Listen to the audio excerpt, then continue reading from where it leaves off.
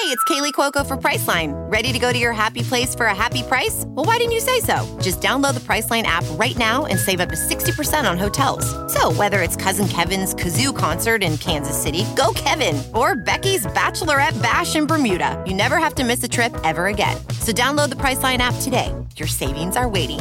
Go to your happy place for a happy price. Go to your happy price, Priceline. Welding instructor Alex DeClaire knows VR training platforms like Forge FX help students master their skills. There's a big learning curve with welding. Virtual reality simulates that exact muscle memory that they need. Learn more at meta.com/metaverseimpact. So what are you supposed to do between each Engadget podcast? Wait in silence? I'm Matt Smith, and every morning I walk through the day's biggest tech stories. It's short, relevant, and ready for listening whenever you wake up. Find Engadget Morning Edition wherever you find your podcasts, or ask your smart speaker for the latest news from Engadget.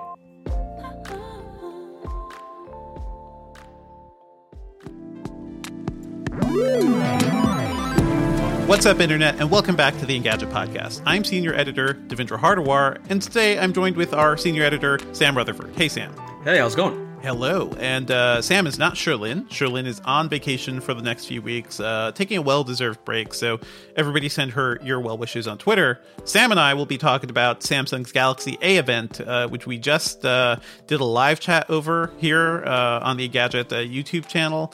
We'll also be diving into some other things. My review of the Mac Studio is up too, so I'm excited to talk more about that thing. So much power in a little box. I really appreciate it. As always, folks, if you're enjoying the Engadget Podcast, please be sure to subscribe to us on iTunes or your podcaster of choice. Leave us a review on iTunes. You can always email us at podcast@engadget.com. Typically, we do a live stream of the podcast recording on Thursdays around 10 a.m. Eastern. It was delayed a little this week because of the Samsung event. But hey, we're still here and we still got a good crew, so join us, please. So, Sam, we have more Samsung phones. We have the Galaxy A 53 5G, which looks like it is only 5G. It's not like last year where there were multiple A52 models, and there's an A33, which is an even cheaper phone. Can you give us the rundown? Like, what is new and fresh about these? Right.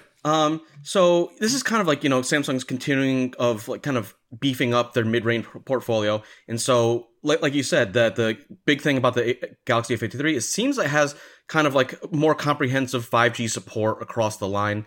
And so it's going to be available from all the big carriers, AT&T, T-Mobile, Verizon, which is nice. So you don't have to really worry about that. And obviously unlocked models will be available too.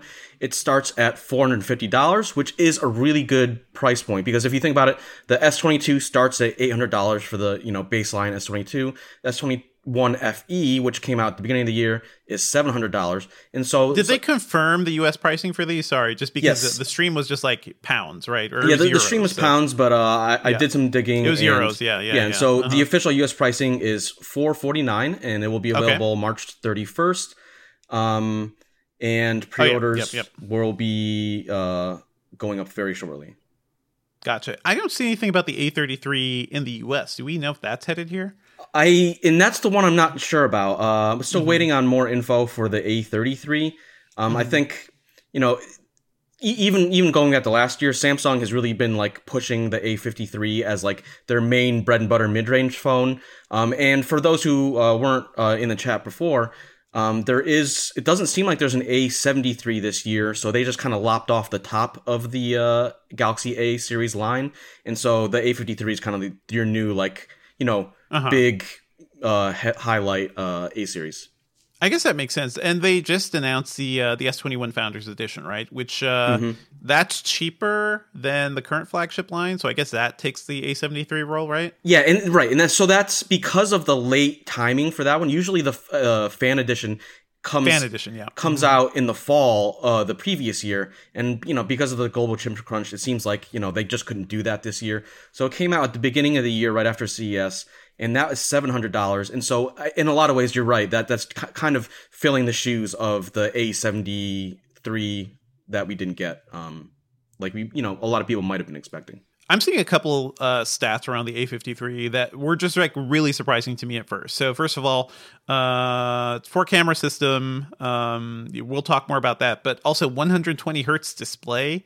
That's pretty sweet. That's really nice to have on a mid-range phone. I know a lot of Android phones are doing this, but I'm coming more from the land of iPhone, where it's like I had to go to the iPhone 13 Pro to get ProMotion, and last year it was only the Pro Max, right, that had it. So Apple has been really slow to bring high refresh rates to their phones, and I am just so spoiled by these things. Like, to me, that was a big upgrade. Just like smoother doom scrolling on Twitter, smoother, like everything, basically. Like, all we do is scroll all day, and to have that not irritate your eyes and just kind of look better was a big like quality of life improvement for me. How do you feel about this one, Sam? I absolutely love it. You're like, you hit it on the head. It's just like, you know, Samsung has been really trying to expand that high refresh rate availability displays across a lot of its devices, and so it's really nice to see that come down to, you know, a sub $500 phone. I'm with you. It's like it's like kind of like, you know, when you're talking about,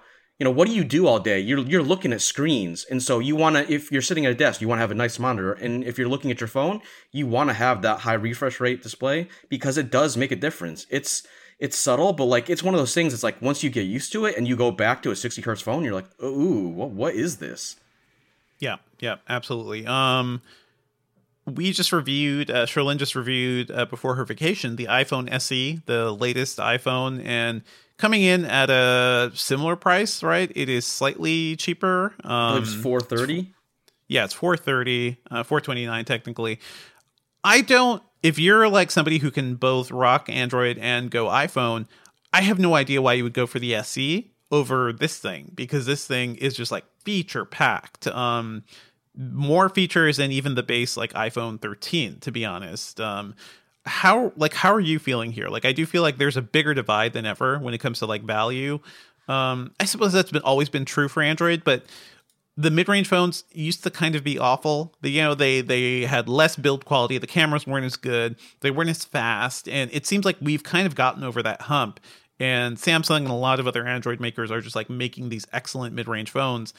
I don't know what the point of the SE is anymore, or at least I wish the SE was better and Apple's entire line was like a little more modern, just like that. The SE always kind of felt like a missed opportunity for Apple, because you're right. You look, the newest SE has one rear camera. This thing has 3 or 4, depending on how you look at it. Right. It has the 3 cameras and like 1 depth sensor. Right, 3 cameras and 1 depth sensor, and it has the 120 hertz refresh rate. They both have 5G. Okay, that's great. And like, but the SE has a much smaller screen. And I think, you know, it's weird because the SE is kind of in that weird and interesting like niche that like it's for people who still want that classic Touch ID home button, which, you know, it's nice. Don't get me wrong. But at the same time, and it's got a really good processor on the inside, and so you're going to get really great performance. But aside from that, not as much has changed as I think some people might have wished. The design is really like holding that. I've held an SE. That's the iPhone 6 too. design, basically. That's the iPhone 6 design. Has super thick bezels, especially around the top and bottom. And you're looking at the A53, and it is a gorgeous like edge to edge front screen, you know, and a really nice big screen too, like significantly bigger. I don't know what the calculus is here for Apple, but okay, very exciting. Anything else you want to shout out? Like, how do those cameras look? I know there's a macro camera now, which I really appreciate on the 13 Pro. Very nice to see that in a mid-range phone like this too. Yeah. I gotta admit, I'm not as much of a macro fan. I do generally prefer telephoto. I'm always finding myself like, I just want a little bit more reach when I'm taking cameras or taking photos. But I do like that they have it on there. And I think the macro cameras to me is like something that's like, you take a picture and you don't realize like, oh wait, I can get this close, and you can get a surprising amount of detail. And so I really like the fact that it's there at all, on top of having, you know, what looks to be a pretty solid main sensor and ultra wide camera on top of that depth sensor. So if looking at specs, 12 megapixel ultra wide sensor, 64 megapixel main sensor, 5 megapixel depth sensor, and 5 megapixel macro sensor. 64 megapixel main means you can crop in pretty nicely. Right. So even though it doesn't have a detail. dedicated, optical zoom, you do have, that ability to crop in a little bit. And then just to kind of round things out, there's a 32 megapixel, so pretty high res selfie camera. Gotcha. Meanwhile, the iPhone SE has what, a 12 megapixel? I believe so. Yes. Just a 12.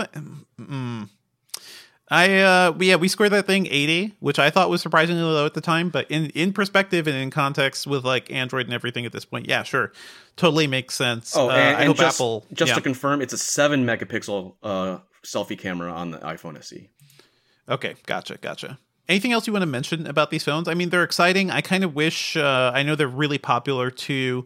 Worldwide, Samsung sells more of these than like the flagship S series. These are really nice, but also like, it makes me wonder, like, why would you even get an S series phone, right? Are those just for the Uber nerds at this point? Because you can get a really great phone experience that'll last you, several years with an A series at this point. Oh, absolutely. And altogether, it's a really good phone. I mean, there are some small differences in terms of like, you talk about the A series gets that premium luxury feel. And so Samsung mentioned, it's got a bright screen. The screen tops out at 800 nits, which is nice, but it's 1300 nits on the S22 and right. Even higher on the S22 Plus and Ultra. So, you're definitely looking at those levels. And it's the same thing if you step down to the A33, it's got a 90 hertz screen instead of 120 hertz. So it's, you can definitely see where like, those price breakpoints.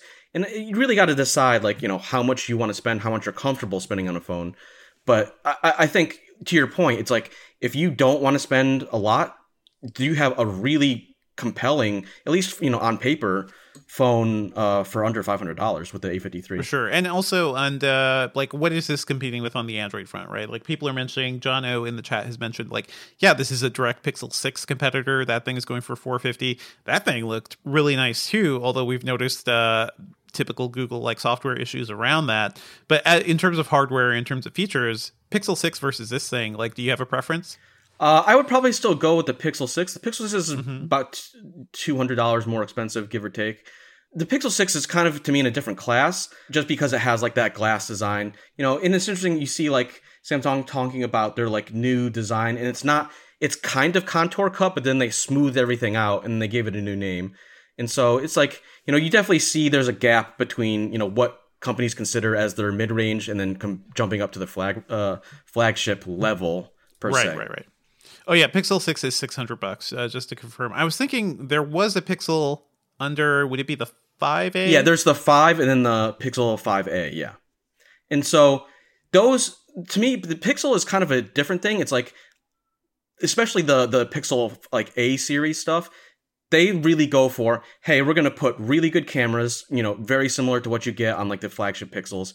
You get a nice OLED screen and you get a very simple design, and that's about it. The A series definitely feels more bare bones compared to Samsung's new A53. For sure. Yep. So in terms of like under $500, mid-range Android phones, this seems like it is top of the heap right now. Yeah, how would you? Absolutely, I'm going to be like itching to review this because, like, yeah, you hit it. It's like this seems like a really good space, especially for the specs and for the value. It'll be really interesting to test this one out. Definitely. It seems really exciting. And hey, I think mid-range phones are always a little more exciting than the flagships because it's a struggle to like fit in good hardware with a decent price point. Are there any like OnePlus devices or anything else that like would be a competitor to this? There's some more Motorola phones actually. Right. OnePlus, if you like not counting the Nord series, we're still waiting to get the OnePlus 10 in the US, and that's a much more expensive device. So it's really Moto, the Pixel A series, and obviously the new A53 are kind of your main contenders. Gotcha. So main takeaways from this, it seems really impressive. We don't know as much about the A33, so US pricing for that will be really interesting to see. But anything you want to call out for that one? Because we basically spent time with the A53. Yeah. I mean, it's the A33. It looks, you're still going to get some manner of 5G support and that 90 hertz screen, which is very nice. And it looks like, we're getting IP67 water resistance for both phones, which obviously great to have. Sure. And then, the kind of iterative software updates. So you're getting One UI 4.0 across both devices, or 4.1 across both devices. And, a lot of the new security features that come along with that. Gotcha. All right. Anything else you want to mention about any of these phones, Sam? I did notice that it was kind of interesting that they called out 25-watt fast charging, which is the same as the S22, but it's still slower than the 45-watt fast charging you get on the S22 Plus and the S22 Ultra. So it's kind of interesting to see how Samsung is approaching charging speeds on its new phones. I just hope Samsung is very, very careful with all that stuff. Whenever I hear fast charging, I think of warm chargers, and I think of warm chargers, and I think of exploding Samsung phones. So hopefully we're well beyond that. Right now I have a car that I'm also worried about, like batteries having fire issues. So electricity and batteries is hard. Those are hard things to deal with. So I hope Samsung has figured all that out. And stay tuned. Hopefully we'll be reviewing this one soon. All right, let's move on to a review of the Mac Studio, or at least my review, and chat about it. I really like this thing. It's a cool mini desktop. It's actually kind of funny that I reviewed this thing right after I reviewed the Intel NUC 12 Extreme, which is basically take the PC mentality of a mini desktop, right? Like fully configurable, fully upgradable, a little more annoying to put together. It's not as seamless, but in terms of value and upgradability, like there's a lot going on with the NUC. The Mac Studio is very, very nice. Check out my review. I gave it a score of a 90 because I think it is kind of exactly what a lot of Apple fans, and especially creative professionals, have been asking for. A very, very powerful little desktop, more powerful than the Mac Mini for sure. It has kind of all the ports you need. It has several, I think like 4 Thunderbolt 4 USB-C ports, but it still has USB Type A, it has HDMI, just like all the good stuff you'd need. And it starts at $2,000, which to me, that is kind of a deal for the power you're getting, because that model starts with the M1 Max chip, and to get like a MacBook Pro, like the 14 or 16-inch MacBook Pro with that would cost you at least $2,800. So you get a decent amount of power. So like for video editors and stuff, I feel like that's really compelling. Step up to the $4,000 M1 Ultra model, and you just get like a ridiculous amount of power. And I was lucky enough to have both here in my home office and test them both, and cool stuff. Just really cool, like really fast. So I want to ask you about because it starts at $2,000, but then if you want that M1 Ultra chip, you're looking at $4,000, and that's a pretty big jump. But people in this price range, people here who are making their living editing 4K video or 8K video or whatever, 3D rendering, they are already spending like $3,000 to $4,000 on powerful rigs.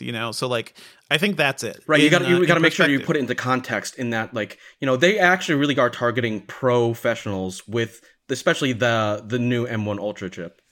For sure. And you know what? This has been a rough thing for Apple, because it seems like for years they forgot how to actually cater to professionals, right? Like what did we get over the last decade, right? We got a failed trash can Mac Pro, which took years for them to get away from that because it overheated and the design was so bad. Then they introduced the iMac Pro in 2017, and that thing started at $5,000. And in our initial coverage, we were like, who is this for? Like, it's not upgradable. It's not as fast as it should be. And that's the thing that didn't make sense for professionals. Is like you said, it's not upgradable. It's like, put the computer guts in a separate box so that, hey, I can have a nice display and keep that for years. And then if I want more performance, I can get a new desktop and not have to worry about changing literally everything out. Exactly. And then in 2019, they gave us the redesigned Mac Pro that everybody was waiting for. It's a beautiful machine, really nice. It's even more expensive. It's more expensive. It starts at $6,000 at the base level, and once you start adding maybe more hard drive space or more RAM or something, easily you could be spending $15,000, $20,000 plus on a single desktop. And it really seemed like Apple was thinking, okay, the Mac Pro is really just for professional studios, people, industry houses, big VFX companies, things like that. Right, it was completely out of touch for the normal person. Right. So never normal, not even a normal, creative professional, I'd say, just elite performance. And that thing was so far removed from consumers. They never even sold the Mac Pro in Apple stores. you had to like, it was basically a custom order thing, as if you were buying a server or something. It was designed for like Pixar to make like blockbuster movies on. Exactly. You could even buy it in a server rack. So like just rack it up like you would, in a studio or something. So for this thing to come in with a decent amount of power for $2,000 and for double that power, because the M1 Ultra chip is basically two M1 Max chips like stuck together, for $4,000, all of a sudden like that pricing starts to make sense. The only big downside, which I noted, is that it's not upgradable in any way. So this is truly a sealed, mini Apple desktop, because of the way the M1 chips work. Right, the way the RAM works, it's soldered onto the board because it's shared between the CPU and the GPU, and it's in the chip. Like the RAM is on the M1 chip. So because Apple wants both the CPU and GPU to have direct access to that, so it's a unified memory architecture, and the cost of that means you can't just throw in a new stick of RAM. Also, I was surprised, like you can't even just like open it up and stick in a new SSD or something. And which I think you can do on the Mini. Oh yeah, you can do that in the Mini, huh? That is weird.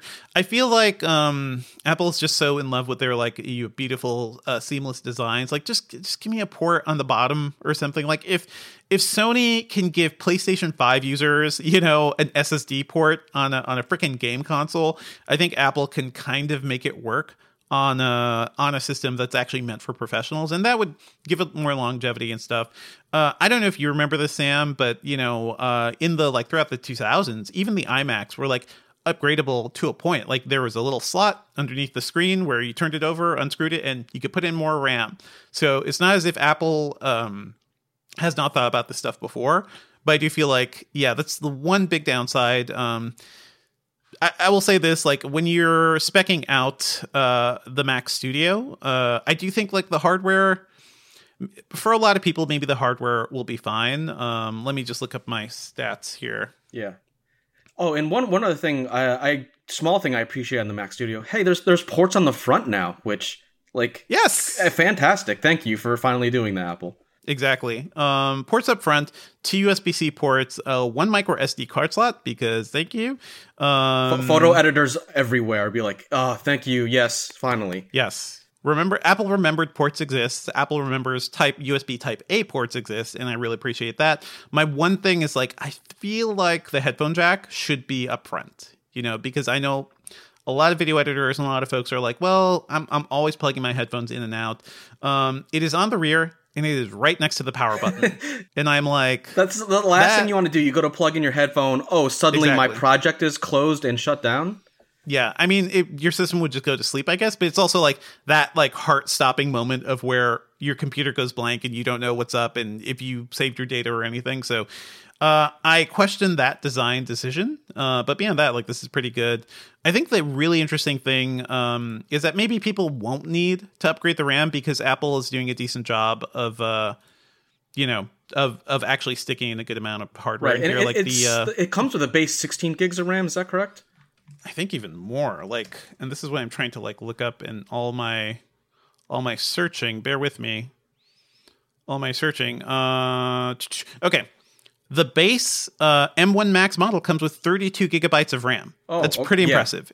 And a 512 gigabyte SSD. You'll definitely want to upgrade that if you're actually doing work. The base M1 Ultra model, which starts at $4,000, starts with 64 gigabytes of RAM. So you're getting a lot of memory in there for the price, and you probably won't need to worry about upgrading. But I will tell you, my my review model for the M1 Ultra had 128 gigabytes of RAM. Jeez. And just like the raw power in that little like 7.9 pound box, 128 gigabytes of RAM, a 20 core CPU, just ridiculous amounts of power. It was it made me feel like I went Super Saiyan with computing power. The benchmarks and stuff all basically make it seem like the M1 Ultra Mac Studio twice as fast in almost every way as the M1 Max model, and the M1 Max model pretty fast, like faster than any like 10 core PC we've seen. Go check out the review. Go check out like some of the benchmark stats. I think my main thing is that it is still a Mac, right? So you are limited to doing Mac stuff. That means no gaming, or at least very little gaming. You've got Apple Arcade, and you've got like a handful of Steam titles, which run fine. Shadow of the Tomb Raider actually ran decently, over 60 FPS. on the, let me think here, on the Max model, it was 30 FPS at 4K, and as you scale down, like, it would get faster and faster. You're never going to buy these things to game. It's more like, count yourself lucky if a Steam developer decide to make their game compatible. Whereas with a PC, once you start building out PC, you could do anything, right? You could be playing Elden Ring when you're not working. And also there's like no access to anything for VR on the Max too. And if you're working in 3D, I know a lot of people who like having a VR headset nearby so they can actually go in and look at their assets in different ways, or just like play VR games too. So I do think like these are strictly for creative professionals, not as much for people who want to do like more fun things with their hardware, I guess. But hey, that is what the Mac audience is really looking for usually. I hope Apple comes up with a way to maybe use these GPUs in better ways for games. Like maybe give us like an emulation layer. Yeah. Similar to like what Steam is doing with the Steam Deck. I was just about to say what that. Valve is doing. So like there are ways to do it. We know that these chips can emulate Intel processors really well because they have certainly ran x86 apps really well. So like games is like the big thing for me. And even then VR is going to be, you can't emulate that. You have to like really support that. So overall, I really like the Mac Studio. It is not for regular consumers. It is for people who need to do some freaking work. But for those people, this is kind of the machine they've been waiting for. Any thoughts, Sam? Like, how do you feel about this? I mean, I really like that there's a step up from just the Mac Mini, and I think I think it just really fills in a good gap of, hey, you want something more powerful. You might not be, have a graphic design studio who's going to pay for your machine. And so here's this thing. It's more affordable than the Mac Pro, and it's pretty fast. I was going to say, would you feel like, for most people, if they're like thinking about this, just stick with the M1 Max version, and then if you know that you have like a specific use case or whatever where you need that performance, then you can think about that, $4,000. For sure. Like, if you are working with 8K projects, if you're working like 8K video and huge files, then yeah, you may need the Ultra. But you know what? Like Apple gave us a Final Cut Pro project that was mastered in 8K, and I was able to like export it and test the timing and stuff. Both models like exported that like 35-second video in 22 seconds. The M1 Max was like a fraction of a second slower in terms of like encoding that video into 4K. The M1 Max was like 2 seconds slower. So that sort of thing, like if you're mastering a big project over and over again, like those couple seconds could add up for some people. But again, if you're just dealing with plain 4K and you're not like juggling the massive files, and I think the base model will last you a very long time. Certainly like audio producers and stuff, where you don't even have as big files. It's just video or just audio. Like to me, that is a better sweet spot. But it's nice you have the options. The sticker shock is there, but if you go look at a PC that's comparable, you're going to be spending a similar amount of money. Yeah, I mean, even if you're like, more. If you can find one, you can get like a 3080 GPU, that's going to be, $700 to $1,000 depending on 3080 at this point. Right. Like, and I'm talking normal prices, not like scalping pandemic prices. Yeah. Absolutely. Market price for 3080, even the market price was what, $1,000, right? Something, so right around there. There was that. But yeah, pandemic prices, chip crunch prices means a 3080 is going for 2,000 plus at this point, even more from what I've seen.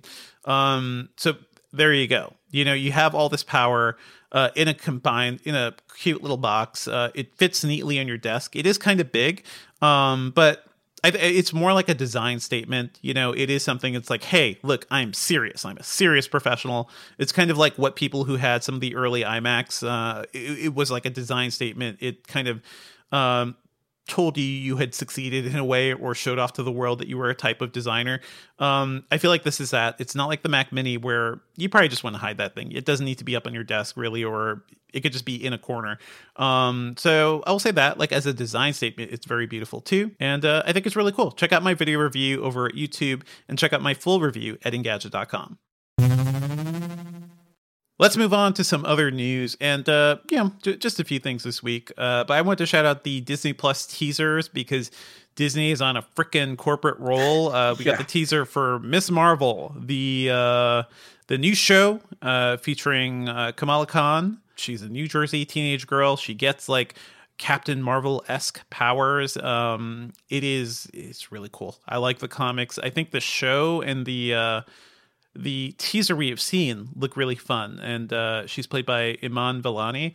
Do you have any broader thoughts about this, Sam? Like, it looks fun to me. It seems like less of a, oh my God, here's another like MCU, dour thing. Certainly more fun than like Falcon and the Winter Soldier, I think. Right? Absolutely. This is like the most Disney Plus show that like Disney has come out with yet. It's such a perfect, it's hitting at the like, we're making a Marvel show for teenagers, but still taking on some like what seems to be some like more, heady topics. And as a Jersey City resident, I love that it's like, hey, it's not in New York City for like everything else in the Marvel universe seems to be. And I really love it. And I also like kind of find it interesting how like I used to watch Stargirl, and that was like a really wholesome, kind of similar show. And this seems like they're just they're just one-upping Stargirl in a way that's like kind of trashing on the CW, but at the same time, that's kind of what Disney does. So, it's interesting from that perspective. That's what Disney does. I mean, yeah, they're just very, very good at it. I mean, it seems like they just have so much more budget, and they have like, I think they give creators a little more room to kind of like have, do interesting things, like between how Loki turned out and how WandaVision was really interesting too. Like, they're still constrained by the boundaries of the MCU, but at least like on TV, the creators have a little more freedom than they do on the movies, at least. Yeah, so, and it can appreciate that. And it also seems like they're kind of playing with the art style a little bit, or just like the cinematography, and like they're bringing some of that like more comic booky effects in there, which I think it's fun. I appreciate that. It's fun. It's also like I don't like stretchy powers in general because they tend to look weird, but. We'll see how this one goes. Like, Kamala Khan is very much into like having a big fist and beating people up. It seems cool. We also saw the teaser for Obi-Wan Kenobi, bringing that show back. And I just want to say it is weird the effect that Duel of the Fates still has on me. Like, I noticed that right away. Yeah. It's like, oh, bring me those Phantom Menace vibes. Yeah. I'm tired of Tatooine. I'm tired of Obi-Wan. I don't care about any of this. And then Duel of the Fates starts. I'm like, damn it. You got me back in. But yeah, this is Ewan McGregor is back as Obi-Wan, like as a slightly older Obi-Wan. We have already learned that Hayden Christensen is going to be back as Darth Vader, which I'm really interested in seeing because I like him as an actor, even though the prequels did not do much with him. It certainly looks more Star Wars than like, Book of Boba Fett did, which was a fine show that was like a Saturday morning sci-fi thing that eventually like transformed into a season bridge for Mandalorian 2, which some of that stuff was really cool. But that was really small scale. It felt like they never really left the sets. Whereas this is like, looks like huge sets. You're on battleships. You're on like, you've got Inquisitors running around. My only thing is, good God, what did they do to Rupert Friend? It doesn't work. Like a character who is basically like a bald Darth Vader, I guess, or like Darth Vader without the mask and younger. He looks bad. And Rupert Friend is an actor I really like from things like he was on Homeland for a long time. Not so much here. Let us know what you guys think. And what do you think, Sam, of all this stuff so far? Yeah, I mean, I think like if you look at like Star Wars shows and movies in general, I think the two biggest like gaps in the like Star Wars history is what happened to Obi-Wan and Vader during the gap between the main Star Wars series and the sequels that came later, and then what happened to Luke.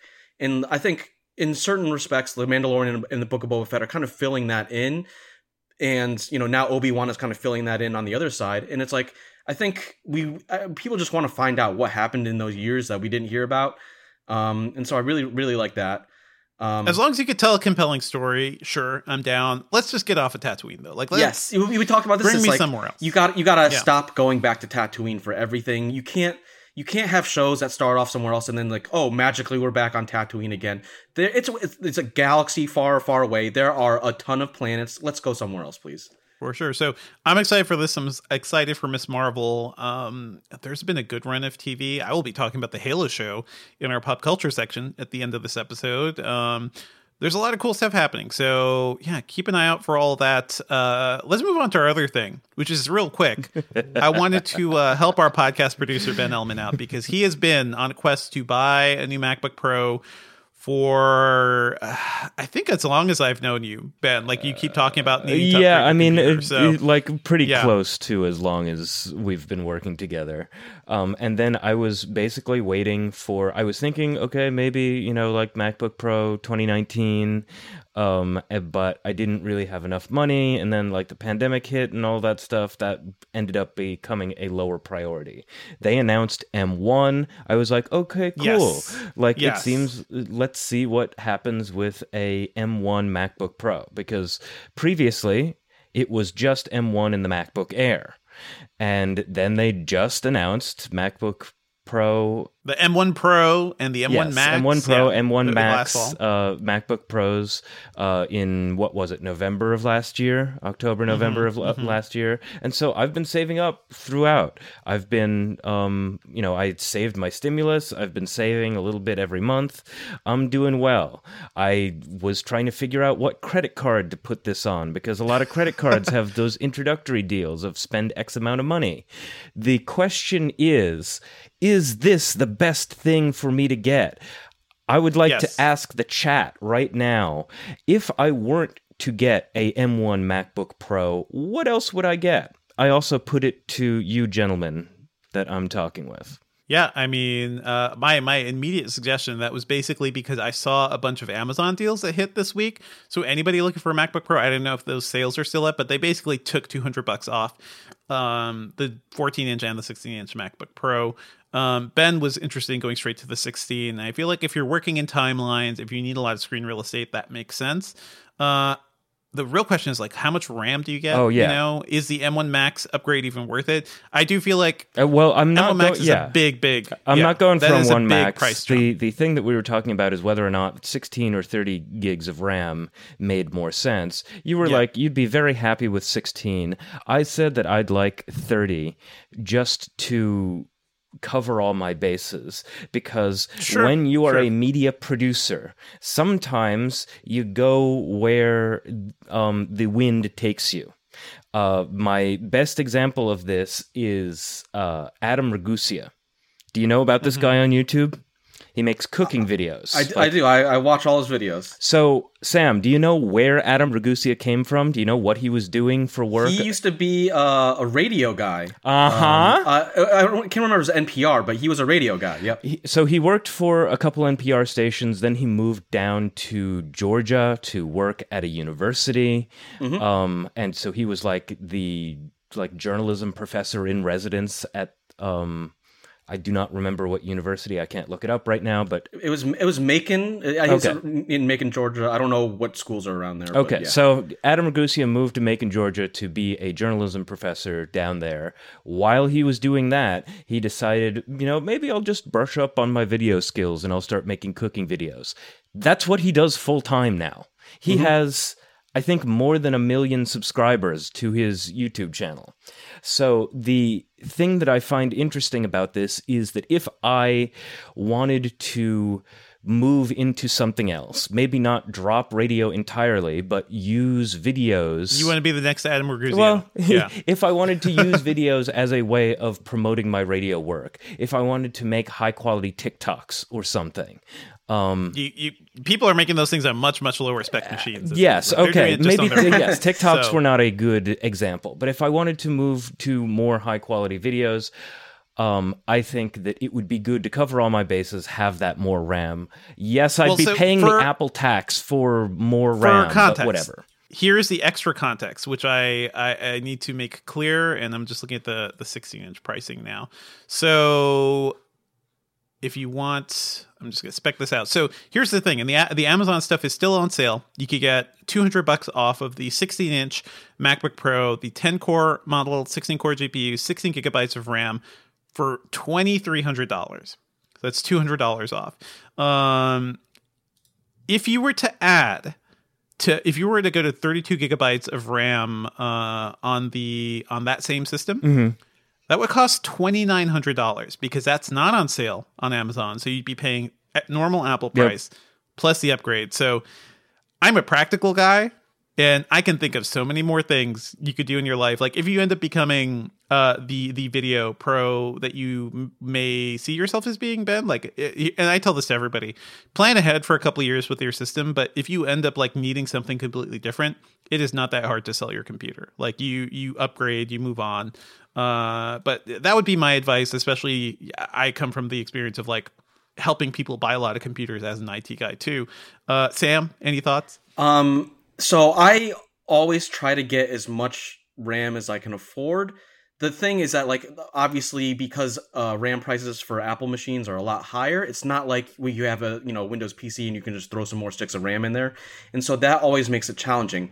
My question is, I'm kind of gonna come at this at a different angle. Is that you already have a laptop? Would you consider buying a Mac Studio? Because that way you do get 32 gigs of RAM base, and you have an as good or even better processor.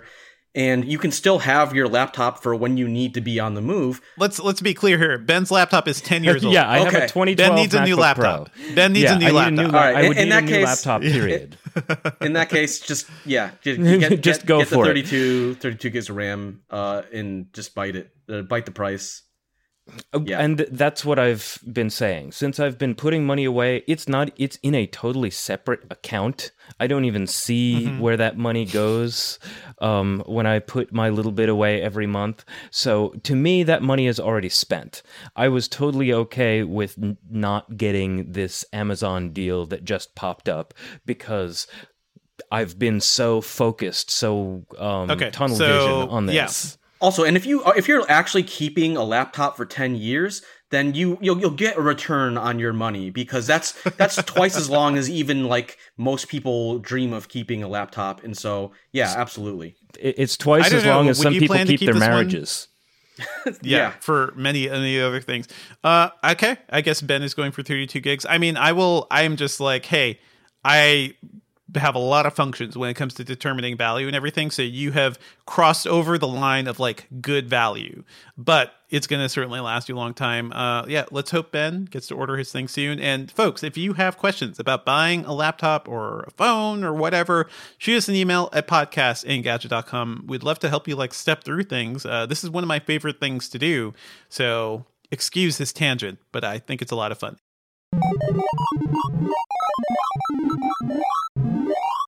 Let's move on to what we've been working on. I'll shout out my stuff. I'm working on an IRL story about my new car, the Chrysler Pacifica Hybrid, the 2018 model. And the story around that has changed quite a bit because that thing is currently under recall. So I can't even use the EV function that I spent months testing on that freaking car. I have a lot of thoughts about it, though. Like, as a car, I really enjoy it. As a family car, it's really nice. With gas creeping up to $5 around me now, it's like, I would love to just plug this in again. So I'll be writing that up for next week. I'm also working on a review of the Paramount Plus Halo show. I'll talk more about that in our pop culture section. Sam, what are you working on? So Motorola announced the Edge Plus a little while back, and that's coming in. So stay tuned for a review on that next week. It's kind of, for anyone who missed it, it's kind of like more affordable, not quite budget, but more affordable take on the Galaxy Note. And so it comes with, it has active stylus support, and you get a lot of handwriting recognitions. But unlike the Galaxy Note line or, Galaxy S22 Ultra, there's no onboard stylus storage. So you kind of have to get a case. And so it's a little more awkward. What are you doing? I know. I don't understand it. My feeling is that if a device supports a pen and a company wants people to use the stylus or the pen, put a storage slot on it, or make magnetic or something, make sure, whatever, that, you're not going to lose the pen and then it's always there with you. But it does start at $800 to $900, depending on like promotional pricing, which is, $300, $400 less than a Galaxy S22 Ultra. So yes, more affordable, still not quite cheap, but Motorola has seemed to be leaning into this, like, hey, we're going to start making more phones with styluses, because for a long time, Samsung was the only company that was doing it. So, sure, that's nice. I mean, I hope Motorola starts making better phones. I do miss seeing some of those Moto devices. What else are you working on, Sam? I got some new laptops in. We were talking about the Asus Z Flow 13, which is, short Keep Short and Sweet. It's kind of a Surface Pro for gamers, which is a really gaming tablet. Yeah, it's a really interesting idea, but the design is really interesting. It's got a little see-through. I love plastic see-through design stuff. It's like very 90s in a way that I love. In the back, and putting that much performance in like a tablet form factor is like, oh man, suddenly like, you put a controller in your backpack and you can play Forza Horizon in great like high fidelity graphics wherever you want. And that's, kind of interesting. Yeah. I'd be interested in seeing your review, Sam. Like I benchmarked a prototype of that thing around CES, and also handle is like, it feels bad as a tablet. It feels like a really, really bad tablet. Oh, it's definitely chunky. Yeah. It's a big boy. It's too big, and even the Surface, like you can make it lappable, right? Like you can balance it on your lap, do some typing and stuff. It's way too top heavy, but I want to see what your final things are. Yeah, if you're not using it on a desk, it's like, oh, this could fall over at any moment. It's a disaster. Yeah. So we'll see. I'm looking forward to that, and a lot of cool benchmarks from that one from Sam. Around Engadget, we've got some other stuff. Just want to shout out, we have an article on how to recycle your used and unwanted gadgets, which is a question we get a lot. And this is a good guide from Chris Nodis about like, your many, many resources. Check that out. I know Best Buy is taking a lot of things for folks. There's always electronic recycling. Yeah, I have like a stack in many neighborhoods. In my place of like things that I want to recycle, because I'm constantly changing out gear, and so every 3 or 4 months I'll make a trip over to Best Buy, and Best Buy is pretty good about taking most stuff. They do charge you to recycle monitors and TVs though, so that's one thing you should know.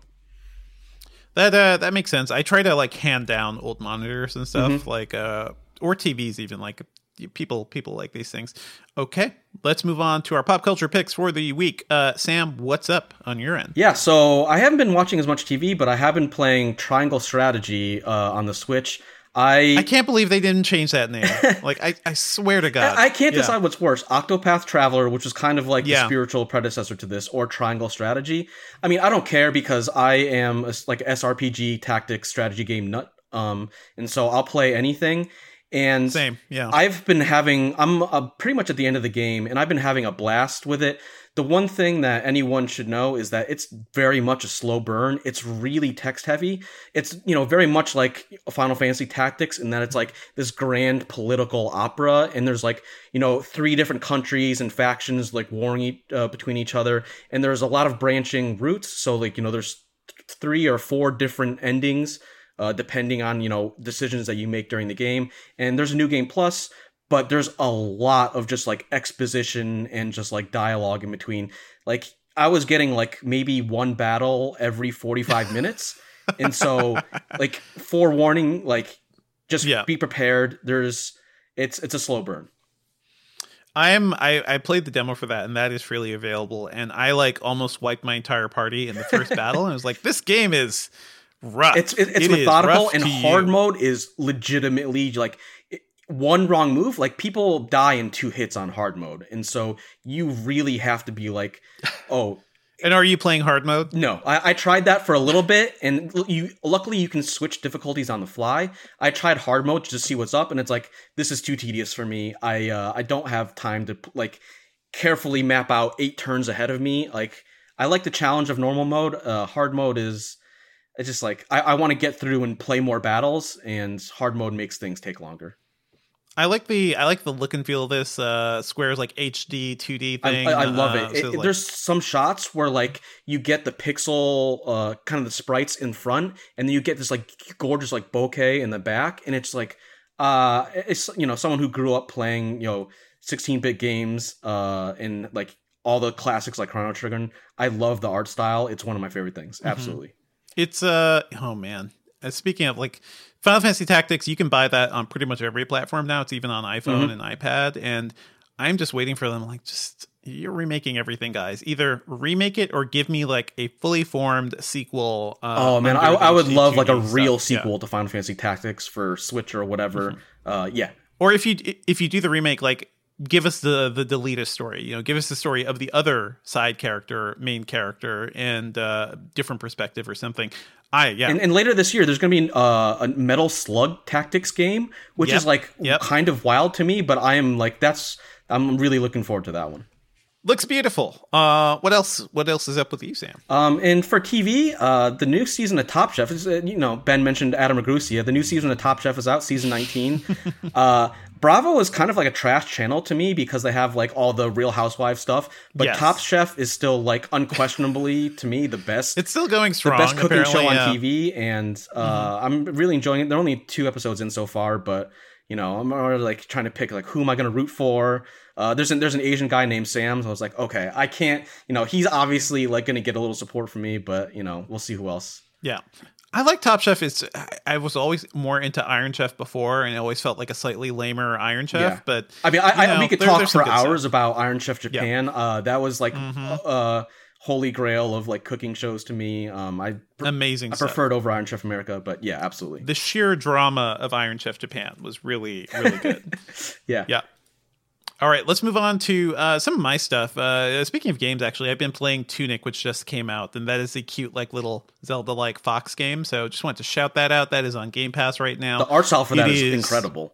It's beautiful. It's beautiful. It's like, I always prefer sprites, but it is a very nice, like, almost cel-shaded polygonal style, and very much like Elden Ring, which I'm also playing, but very much like not telling you things. So you have to explore the world and do a lot of things. So I'm really enjoying that.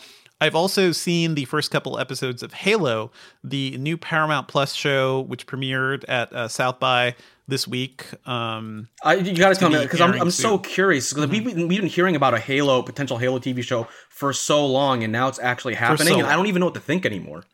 It's been in the works for over a decade at this point. Steven Spielberg is still attached as a producer, and I hear like he's looked at some of these things. It is a really weird show because...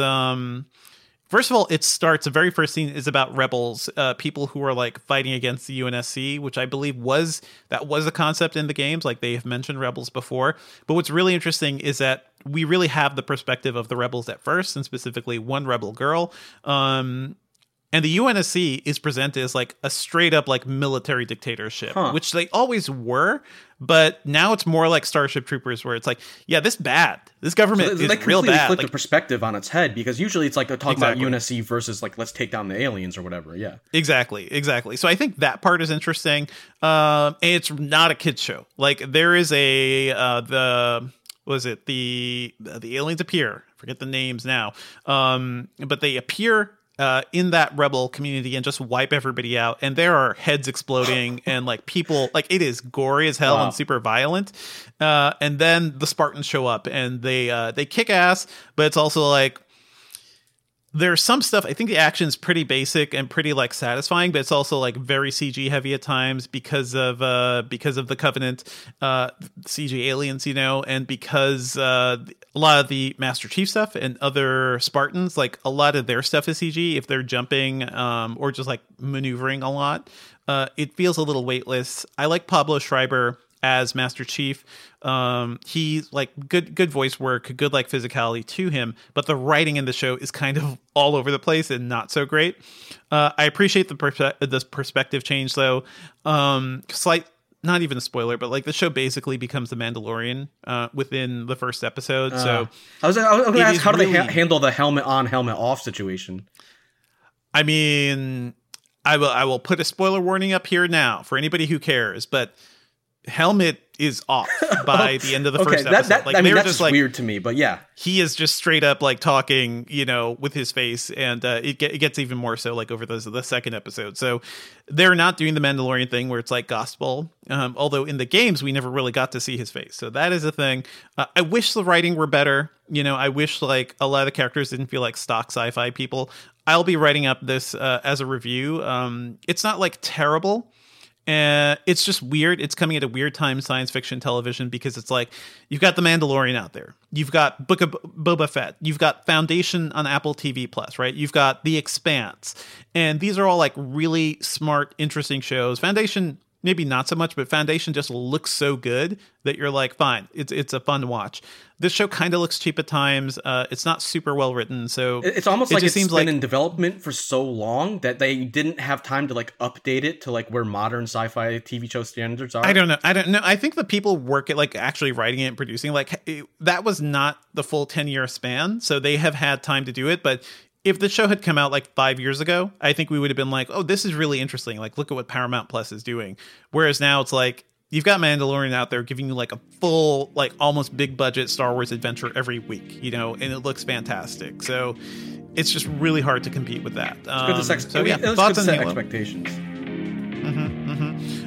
This will be premiering on Paramount Plus. First episode Thursday, March 24th. Keep an eye out for my review over at Engadget.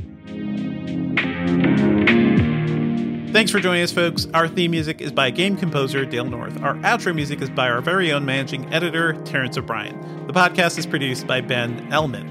You can find me online at Devindra on Twitter. I also podcast about movies and TV at The Filmcast at thefilmcast.com. And you can find Sam on Twitter at Sam Rutherford. All right. Yeah, give Sam a shout. Give Sam a follow for sure.